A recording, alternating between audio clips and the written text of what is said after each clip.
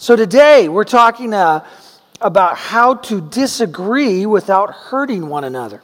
And though this is a sermon that's kind of family-oriented, I want you to know that the principles that we're going to share today are applicable in every relationship in life. So it's not just, this doesn't just work for the family. It works for your friends, for your coworkers. It works all across the board. And so I hope you can learn, enjoy, and appreciate these principles, apply them to your life. Hurting one another. A man and his wife were having some problems at home. They were giving each other the silent treatment. That's almost worse than being loud. You know, they're both wrong and bad. You know, to be loud or to be silent just to hurt somebody. And suddenly the man, after the silent treatment, realized he needed his wife's help to get up at 5 a.m. to catch a plane the next morning. Well, he didn't want to tell her, so he just wrote on a note somewhere where she could pick it up, "I need you to wake me up at 5 a.m. so I can catch my flight in the morning." The next morning he awakened at 7 a.m. and was furious and was going to get up and say, "Why didn't you wake me up?" And just then he discovered a piece of paper and he looked at it and it said, "It's 5 a.m., wake up." It was written right on the paper for him.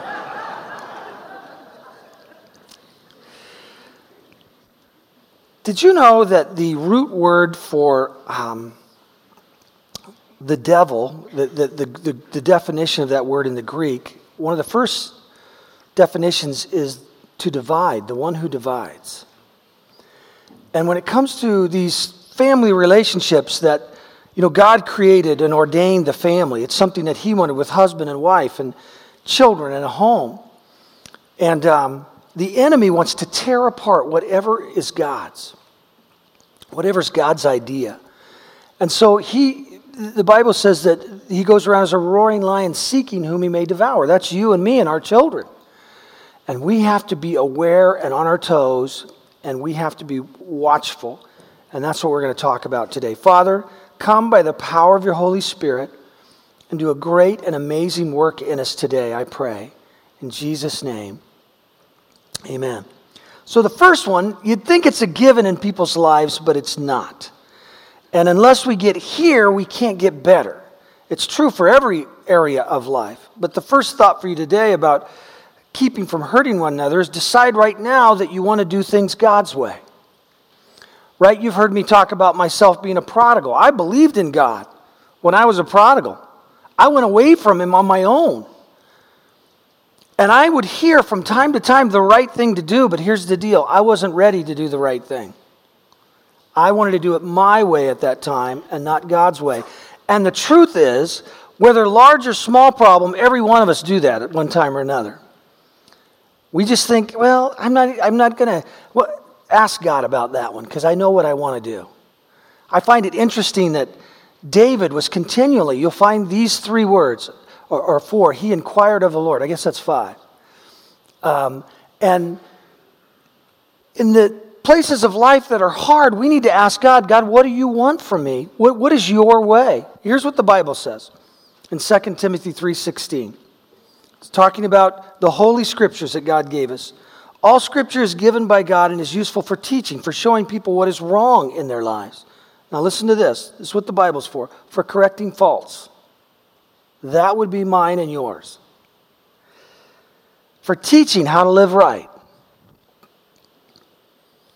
Using the Scriptures, the person who serves God will be capable of having all that is needed to do every good work. Why do we want people to read this every day? Why do we do the Horizon Bible reading journals? Because the Holy Spirit speaks incredibly as we daily read, and it becomes applicable to our lives, and we see places where we need to change and become more like God.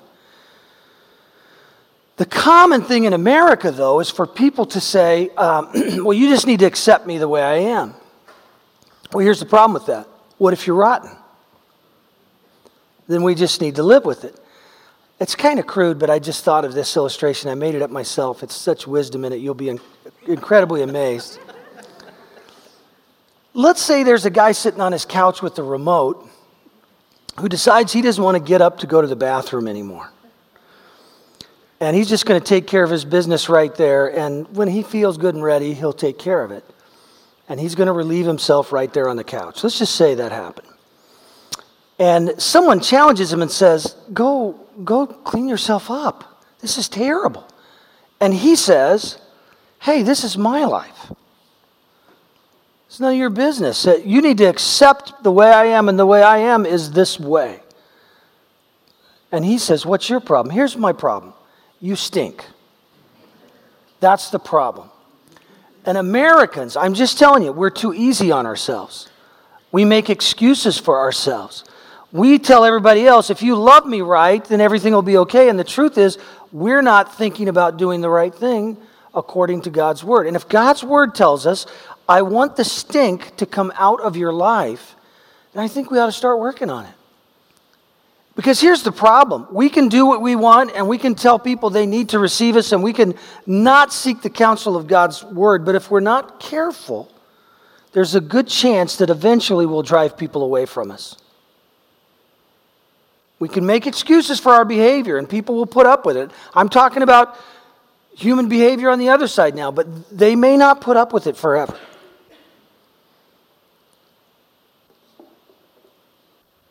They may need to get away from you to maintain emotional health if you're really in bad shape. 2 Peter 1:3 says, His divine power has given us everything we need for life and godliness.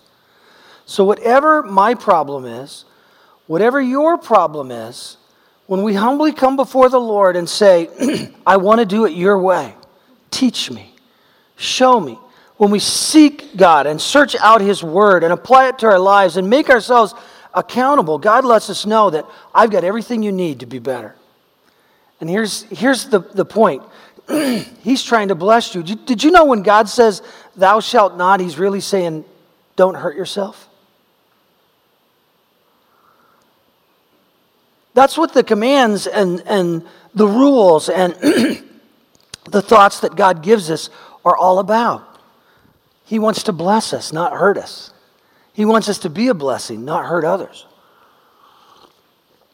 And so, instead of being really American and focusing on everyone else's problems, what God says is, I'd like you to read the word for yourself, not for your husband, not for your wife, not for your mom and dad. I want you to read it for yourself because I want to bless your life. Let me change you so you can be blessed and a blessing.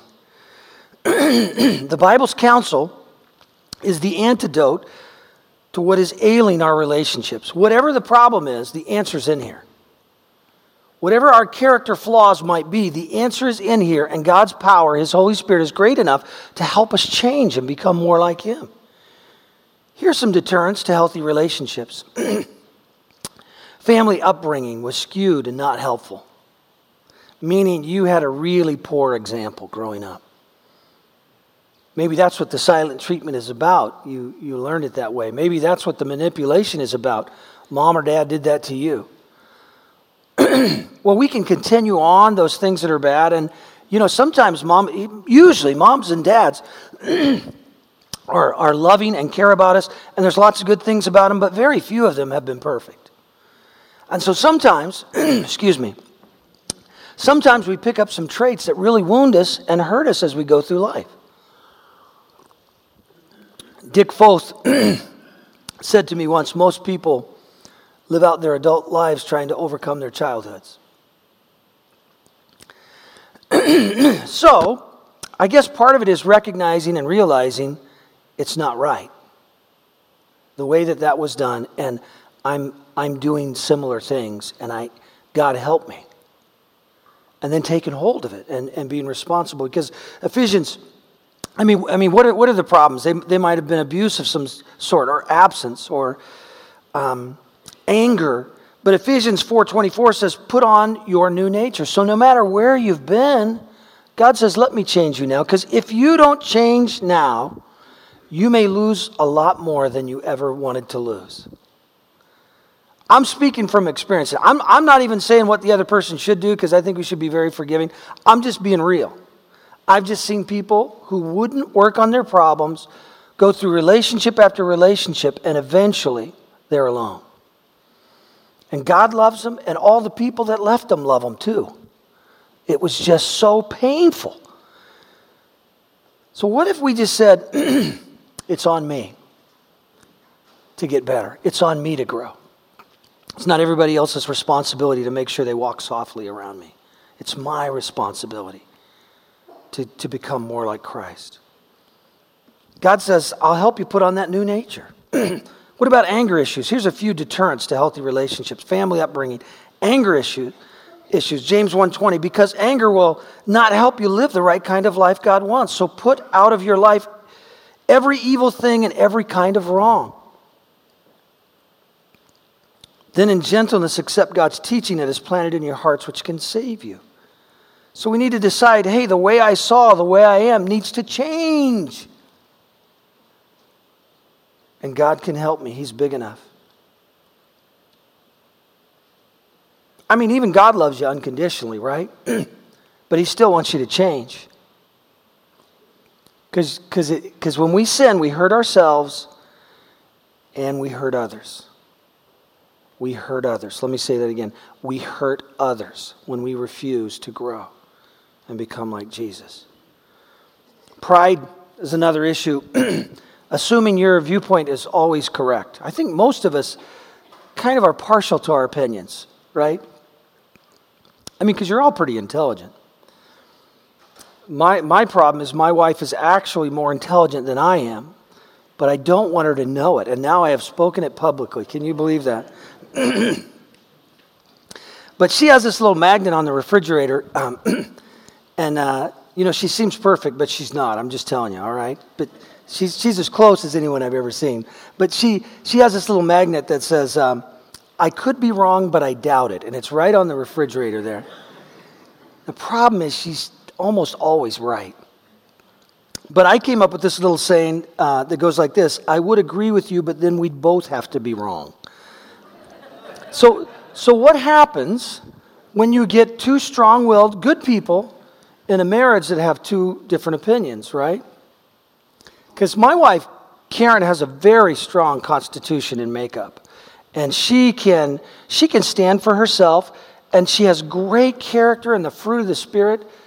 But, she knows what she wants to do, right? And so I bet some of you don't think of her that way, but she's strong, and I like it. And she's smart, and she's intelligent. And so all along the way, I tell you, I knew the two became one when we got married, but I thought the one was me. You've heard me say that before. Well, I quickly learned that it's not just me, and that if we'll put our hearts and heads together, that the Lord will help us. And here's the deal. Sometimes we can't agree. What do you do when you can't agree? Well, you disagree agreeably. You keep a good spirit. Now, I know on the most important things in life, you got to get on the same page. And I think in the key important decisions of life that God will help us get on the same page. But we're just going to have different opinions at times. Even politically. Have you seen that in marriages? And we need to allow that person to have their own thoughts.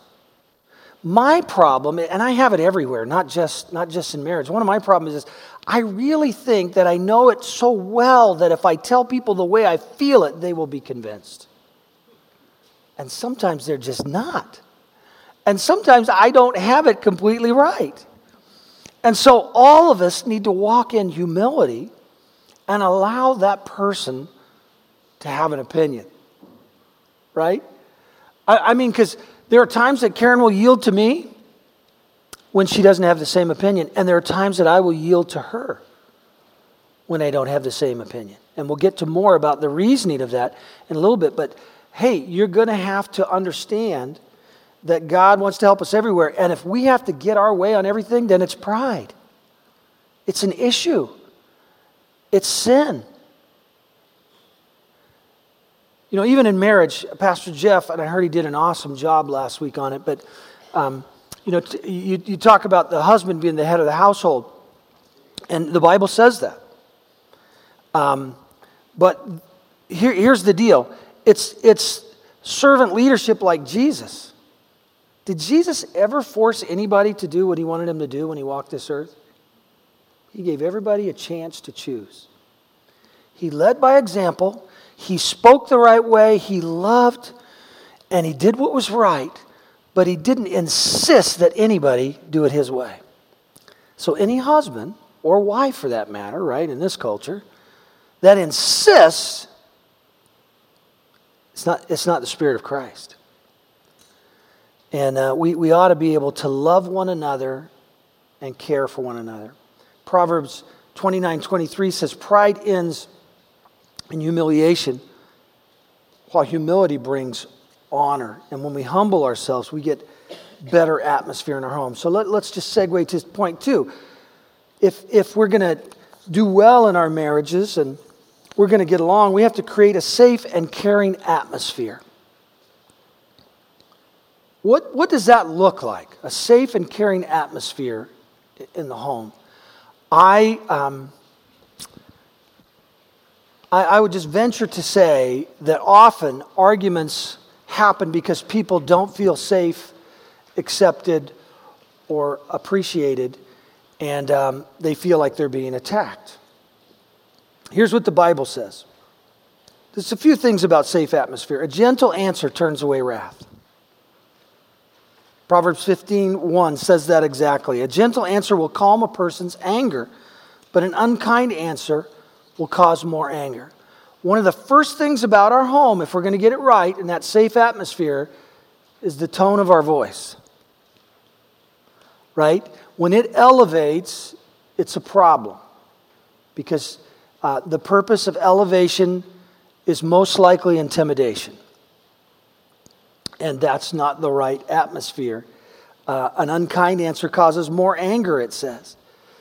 And a gentle answer will calm a person's anger. Now, there may be a few of you who are really good at these things that I'm talking about today. Most likely, most of you are like me. I've really had to work on these things, and I'm still working on these things a lot in my life. But here's the deal. We have to take hold of it and say, I want to grow and become what Christ wants me to become. And the ones who've probably done really well, you probably had great parents who taught you just how to do it in the home. And others struggle because they haven't had that. But all of us, no matter where we are, have to have hearts to grow. Here's some more atmosphere qualities. Be kind and compassionate to one another. So that atmosphere that is safe in our home is gentle with the words. It has kindness attached to it. And it has compassion for the other. Forgiveness is part of that. It's the second part of Ephesians 4:32. And by the way, Ephesians 4:32, which I have listed here in A and B, it's the memory verse on the card this week. Be kind and compassionate to one another, forgiving each other just as Christ God forgave you. That would be a great verse to put to memory. It's not that long, and it's life-changing. Thy word have I hid in my heart, that I might not sin against thee. It's amazing. You know what I've noticed? That when you memorize Scripture, the Holy Spirit brings it back to your heart and mind over and over again. And when you don't memorize it, it doesn't jump in there. The Holy Spirit uses it, that Scripture memorization. Joshua 1:8, this book of the law shall not depart from your mouth, but you should meditate therein both day and night, that you observe to do carefully everything that is written therein, for then you will have success. You want success? Memorize, apply the word, and that's just a great scripture. I feel like, let's talk about forgiveness for just a moment. This might be an overstatement, but let me risk it a little bit. You get to judge. You knew that already, though, didn't you? I'm going to just venture out here and say that often, or more often, the lack of forgiveness is a bigger problem than the original offense in the home. Why did God address it so much? Well, how many times do we need to forgive? Well, they asked Jesus that question, and he said 70 times 7. The whole point is you just need to keep having a forgiving heart. Now, I know there's accountability, and that's a scripture and a sermon for that might be an emphasis for another day. But for now, let's just take the word for what it says. Forgive one another. I heard a preacher say once, and I think it might be true. And he was a counselor. Richard Dobbins, who worked with Christian leaders all throughout his life. He's retired now. And he said most marriages come back to the one thing in their big arguments. She's got her one thing that it just keeps coming out every time when it gets intense. And he has his one thing. Whatever the one thing is, maybe that's not you and maybe it's not me, but if it is us, whatever the one thing is, let's just deal with it now and say, that is under the blood of Jesus, just like my sin. It's covered. God forgave you. I'm going to forgive you. God's not holding it against me. I'm not going to hold it against you. Let's just deal with it and watch the marriage, watch the relationship get better.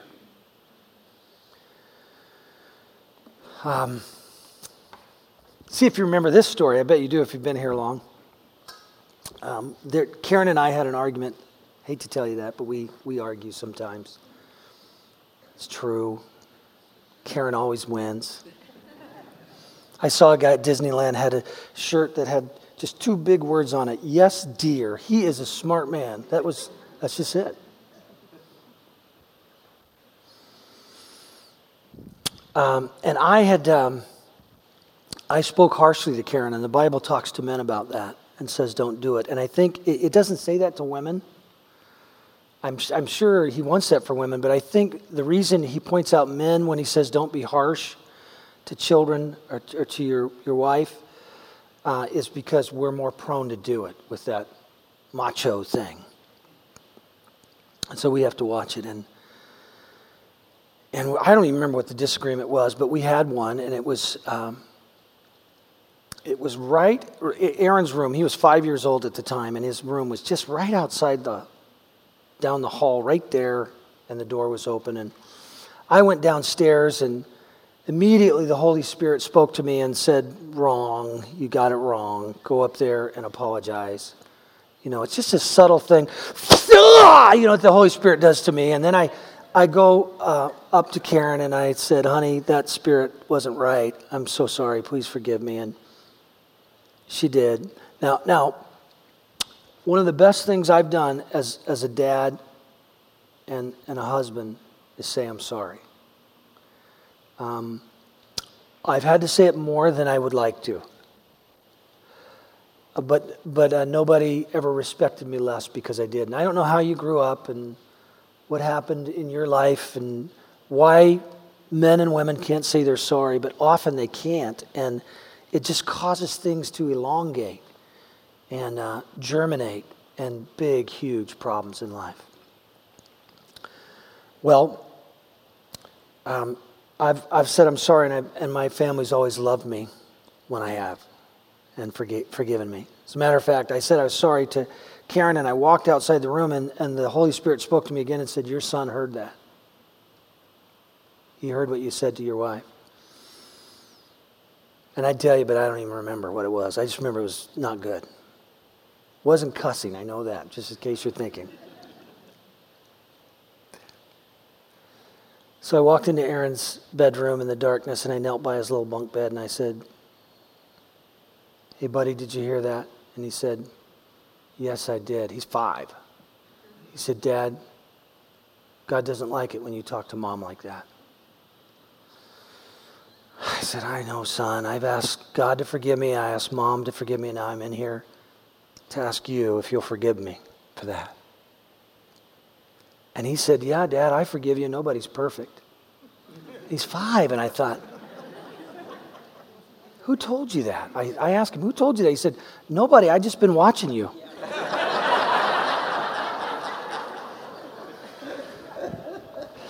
I want to be perfect. Forgive each other. He forgave me. Karen forgave me. They helped me become better. I'm so glad they haven't held over my head forever the things I've done wrong. They propel me to growth in Christ. And hopefully I propel them with that loving, safe atmosphere that says, I'm going to love you anyway. We're going to get better. And I believe in you.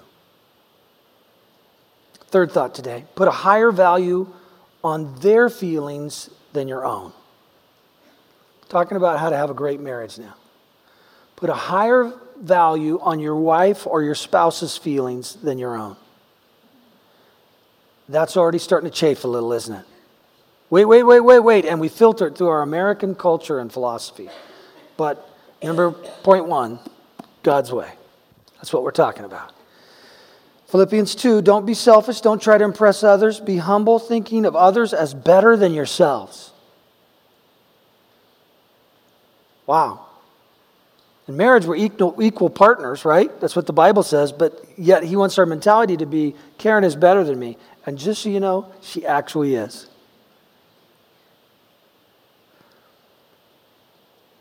The point is, I want to be really concerned about how she's feeling, right? And when we get into things with arguments, it's about our own feelings. Don't look out, it says, for your own interest, but take an interest in others too. You must have the same attitude that Christ Jesus had. So here are the two things that are emphasized.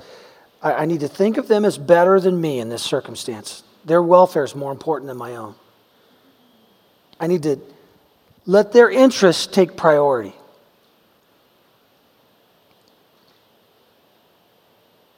We need to do the right things even if other people don't. We need to do the right thing even if they don't.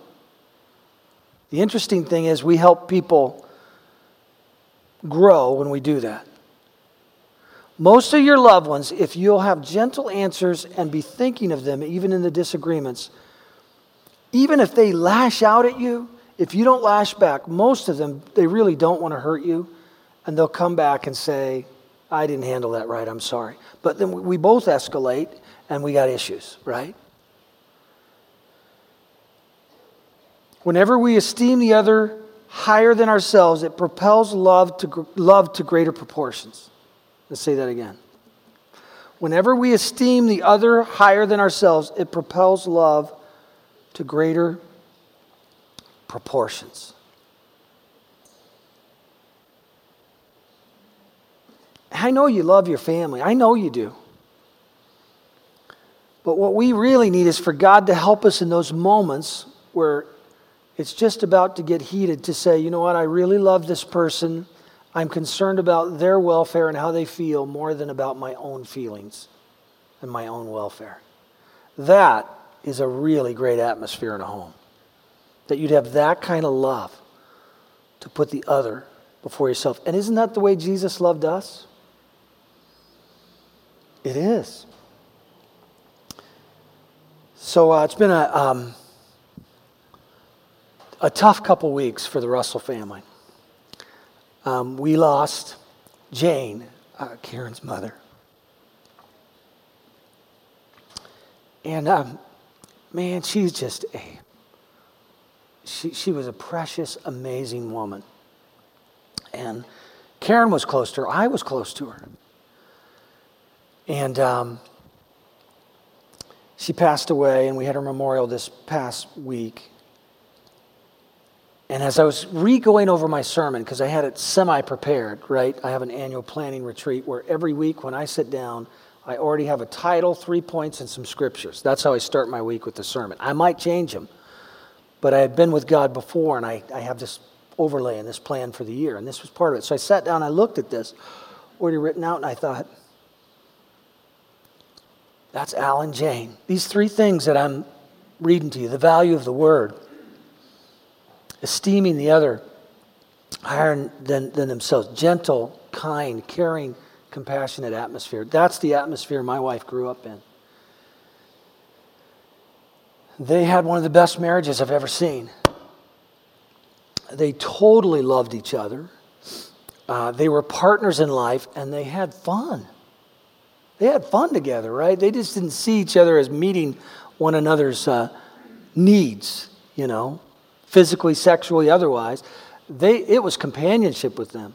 They liked to walk together. As a matter of fact, there they are walking together. My son took that picture a couple years ago. Out at Basket Slough, where they would walk many days before she passed. When Jane, just before she died, a week or so before she died, We think she went into a coma, and there were some issues that sped up the whole process. So she's in pretty good shape about a week before she died, and she made a statement that I heard. She was talking to me. She said, Stan, I don't have any regrets in life. Who can say that?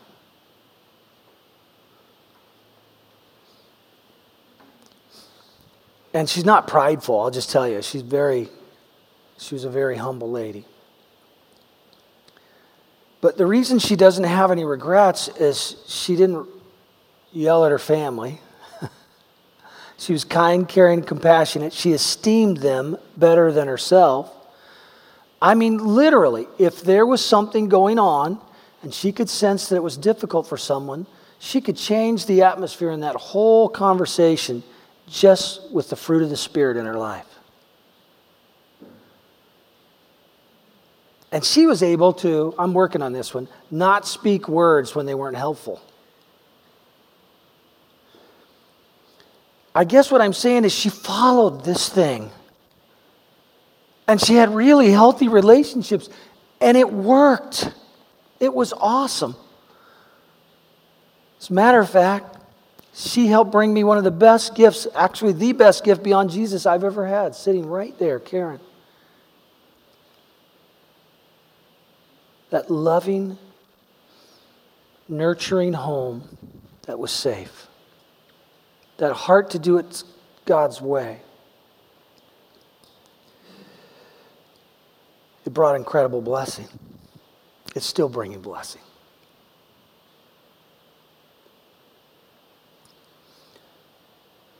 When I read this next passage, I think of her. And I'll bet you she had to cultivate love. I bet it wasn't just automatically there. I bet she had to make a lot of decisions, her and Al, to do things God's way. But this is what I've seen in their lives. Love is patient and kind. Love is not jealous or boastful or proud or rude. It does not demand its own way. It is not irritable. It keeps no record of being wronged. It does not rejoice about the injustice, but rejoices whenever the truth wins out. Love never gives up, never loses faith, is always hopeful, and endures through every circumstance. God is love. Jesus came to show us how to live that love out. The Son of God came to be our example. And now we're trying to become more like Jesus, more like the Father every day by loving others the way He loves us.